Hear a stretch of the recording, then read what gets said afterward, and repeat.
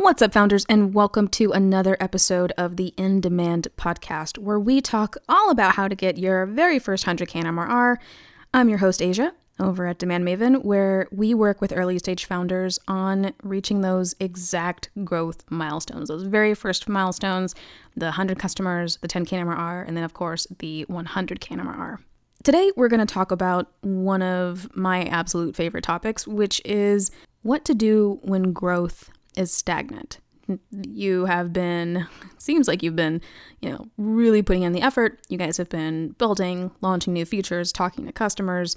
Maybe some of those, maybe none of those. Maybe you've been testing ads. Maybe you've been testing a bunch of different things or trying a bunch of different things. But for whatever reason, growth itself it's just not budging. The MRR is not increasing. The revenue isn't increasing, and it's probably one of the most frustrating situations to be in because you've probably been putting in a lot of effort, but it's not netting out into a particular result, the desired result, which is growth. Well, the first step is really to not panic, which if you have been putting in a ton of effort in terms of growth and you're really not seeing the result, it's very easy to sink into this oh man, I'm doing all these things and it's not generating the desired result. This could have been for months. This could have been for some of you years. Either way, it sounds obvious, but it's so important to remember, don't panic. It's okay.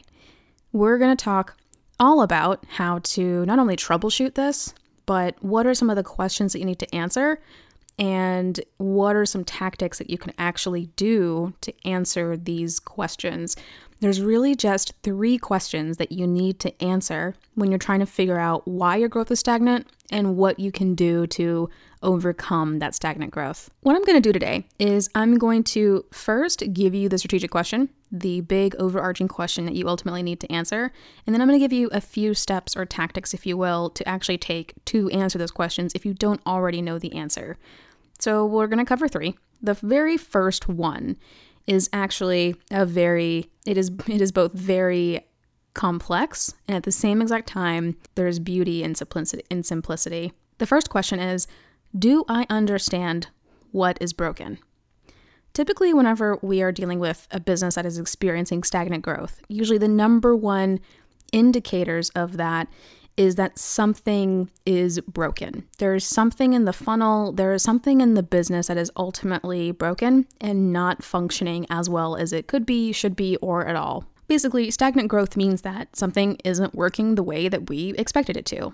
Whether that's in our control or outside of our control is really to be determined. The first step, and this is the first step that I almost always take, especially when dealing with stagnant growth, is we have to look at the business performance first before we ever dive deep into marketing or growth or customer success or sales or whatever part of go-to-market that could be suffering.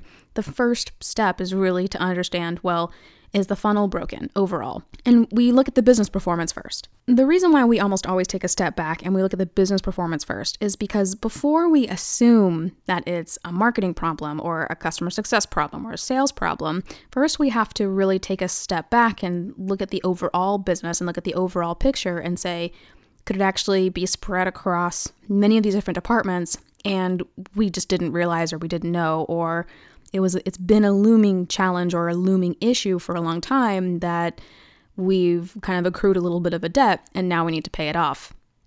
What I mean by that is when looking at the business performance, we're basically just looking at how many free trials you're actually generating or signups or whatever that main entry point KPI you actually have. And then we take a look at how that's converting over time. Do you have a healthy, and I'm putting that in, big giant finger quotes, but do you have a healthy free trial to paid conversion rate? Do you have a healthy freemium to paying customer conversion rate based off of just super basic industry standards and also historical measures? So you likely have quite a lot of data that you're sitting on top of that you just need to actually take a step back and analyze yourself. And then all the way down to churn. Do we have an unreasonably high churn? And then, of course, when we look at the top of the funnel, are we getting enough traffic? Are we getting enough introductions? Maybe demos are really your main entry point KPI, and maybe you need to book as many demos in order to close deals. Well, same overall formula. You either need traffic or you need introductions in order to book those demos, obviously. So we're really looking at, when we look at from top to bottom, at the very, very tippy top, are we overall seeing growth at the top of the funnel, meaning that traffic, or maybe it's the introductions or the referrals? And then are enough of those people converting into paying customers? So is that free trial to paid conversion rate healthy? Is the freemium to paid conversion rate healthy? The demo to closed deal conversion rate healthy? And then from there, we get down into churn. Are we retaining enough month over month? The reason why we start by looking at the overall business funnel is because it becomes pretty obvious pretty fast that if one of those things is broken, meaning if we don't have a healthy conversion rate in one particular place, maybe we're getting tons of traffic, but we're not getting enough signups. Maybe we're actually getting tons of demos, but not enough people are becoming customers. Maybe we actually have both of those things off the charts in terms of free trial sign up or paying conversion rate, but we have an insane amount of churn. It could also be that it's actually really expensive for us to acquire a customer. And it could also be that every time we do acquire a customer, one customer doesn't create another customer, meaning they recommend the product or they refer it to someone else, which means that every single customer that we acquire is actually really expensive because they don't generate any others. When we take a step back and we actually look at how the business is performing, that's when these things become much more clear and they become much more obvious. And it actually also becomes much more clear and obvious where do we need to dig deeper? Because if we see that we have a retention problem, is that because we're attracting the wrong kinds of people, or is that because we're attracting the right kinds of people, but we haven't achieved the level of product market fit that we expected to achieve? That tells me, okay, well, we either need to look at how we're acquiring customers and closing them, or we need to be looking at the product, or both. It's the same thing for top of the funnel activity. If we're not converting enough of our free trials or our signups or our demos, that tells me also we're either attracting the wrong kinds of people or we're not positioning the product in the best way that we can be. It could also be that we're doing the wrong activities. Maybe we're acquiring people from the wrong kinds of channels, and we should actually be focusing on different parts of the funnel instead. This is where we start to dig deeper into not just the overall different functions of the business, meaning like marketing, product, sales, etc., but now we're kind of drilling down into, okay, well, what about our acquisition strategies are inadequate? What about our activation strategies are inadequate? This is where we start to really understand and begin to answer that very first strategic question. Do I really know what's broken? Now, if taking a dive into, do I understand what's actually broken, business-wise, funnel-wise, if that gives you a little bit of a heartburn and you're super overwhelmed by the analytics, or you don't have any analytics installed, I would say this is the time, because if you've noticed in some kind of way that your growth has been stagnant, I'm assuming you're measuring something. And if you're not, it's definitely time to start. It's time to start paying off your analytics debt. Just like you can accrue technical debt, you can accrue analytics debt. And believe me, when you are trying to grow, analytics debt, paying that off is not fun. It's not, but you're going to have to. Because if you can't actually look at your business and really point to parts that are broken, you're likely not measuring the right things in the first place, or you're not measuring at all. Both of those situations, one of those is definitely worse than the other, but if you are not measuring anything at all, it's time to pay off that analytics debt. So that way you can actually point to a different part of the business and say, oh, it's really this, it's here's the problem. Or it's spread across the different functions of the business. That's also very likely. All right, question number 2. This is the second strategic question that you need to answer before you start digging into how to fix your stagnant growth. And that second question is, do I understand what got us here? This one is a little bit different than understanding my present. This is really understanding the past. Do I know or understand what things in the business and in the market that were happening that led us here? Stagnant growth is not one of those things that necessarily happens overnight unless a big market change actually happens. So meaning something totally outside of your control. Maybe an integration partner changes the way that they measure something, or maybe they release an API, or maybe a competitor does something that dramatically changes the way that people view your product or convert or become paying customers. Either way, do I really understand what has actually got me here, whether that was market-wise or whether that was internal or both? So the activity to take here, and this is where it really does depend on what ultimately is broken in the business. And I say broken, I don't mean that super negatively. It sounds super negative, but it's true. Usually stagnant growth is because something just isn't working very well or isn't working at all. But based off of what you find, you also might find that there are very clear tactics that align with what wasn't ultimately functioning very well, what was misaligned or what was actually broken. And then, of course, there's also things in the market that are happening that you might be aware of and might also not be aware of. But one activity that I almost always recommend for people answering this second question, it's really all about getting back in touch with the customer. You will hear me talk about customer research pretty much forever because it is the one activity that pretty much always tells us exactly where we need to go and who we need to be focused on and what activities we need to be doing. And I also just firmly believe that very few problems are actually solved by not talking to the customer. Find that 9 times out of 10, especially in that journey to 100K MRR, being extremely dialed in with your customer, with their wants, needs, fears, dreams, goals, understanding those things, like where they hang out, where they go. Those are the kinds of things that I like to understand and know about a customer so I can make the appropriate judgment based off of how we want to grow. I find that whenever growth is stagnant, especially with a business trying to get that first 100K MRR. Typically, whenever growth is stagnant, it's usually a combination of two things. There's something in a particular function of the business or several different parts of the business or departments, functions, practices, whatever you want to call it. Could be marketing, sales, product, could also be acquisition, activation, retention. It really depends on your situation and what's actually going on. But I find that when one of those things is contributing to stagnant growth, at the end of the day, there's something about that function or practice that isn't aligned with the customer. Because what we're ultimately measuring is really customer behavior. At the end of the day, all of the MRR, the activation, the free trial, the paid conversion rate, free trials in general, those are directly correlated to actual real customer behavior. When we take a step back to analyze the business and then take the next step of interviewing the customer based off of what we find, we can usually unlock what actually got us to where we are today and what we need to do to fix it. One of the best examples of this was actually a client that I had where as we started working together, we did a bunch of customer interviews as per usual, because that's always one of the very first places that we start.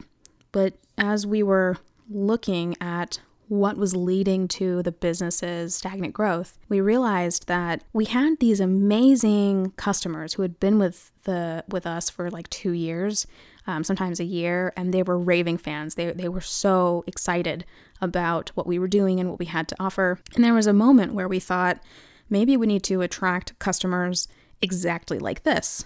And it's not wrong thinking. In fact, I think it's absolutely part of this particular business's future. But one thing that we learned as we did more and more and more of these interviews was they're raving fans now, but when they first started, their profile, their makeup, the kinds of customers that they were back then, 2 years ago, a year ago, they were in a different part of their journey. So we were attracting property management companies that had, 100 to 200 properties. But when they when they became customers of this particular product, my client, they were actually much smaller. They only had like maybe 10 or 20 or so properties. And they grew with the client's product over time. We realized that a lot of our messaging was really catering towards, it wasn't really specific to anyone except for people in this overall industry, people in this particular niche in this like property management kind of company world. And it became very clear that we really have two main segments that we go after. There's the property management company that's just starting out in their journey and needing a tool to help them automate their listings and properties.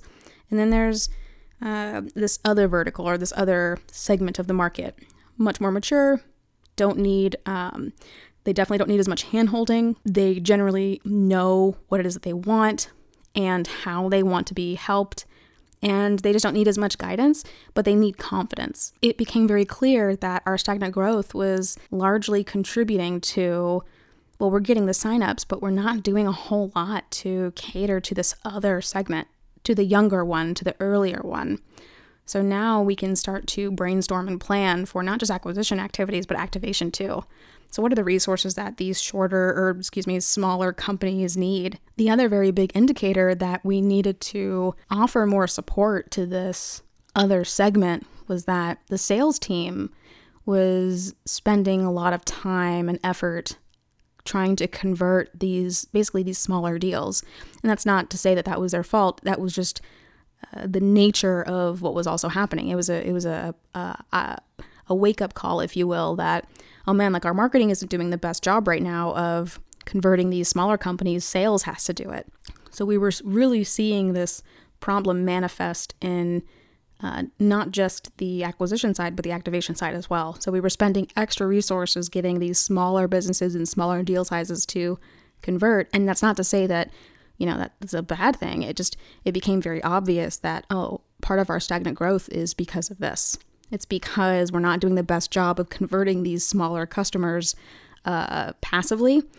And not to say that passively is the best way. It's just, it wasn't as efficient and our marketing wasn't exactly doing the best job. So from a tactical perspective, at least in this case, we decided to invest more on better onboarding and also creating marketing content that speaks to those smaller businesses who need a lot more handholding, but we can do that as automated and as optimized as possible now. In addition, of course, to brainstorming and designing campaigns that will attract those smaller property management companies. With that example, it became pretty clear also what got us here into the situation that we're in. And by doing that customer research and by really looking at the overall business and how it was performing at the time, it became pretty clear that what's really brought us here was an underinvestment in two different segments and also potentially, I don't want to say an overinvestment, but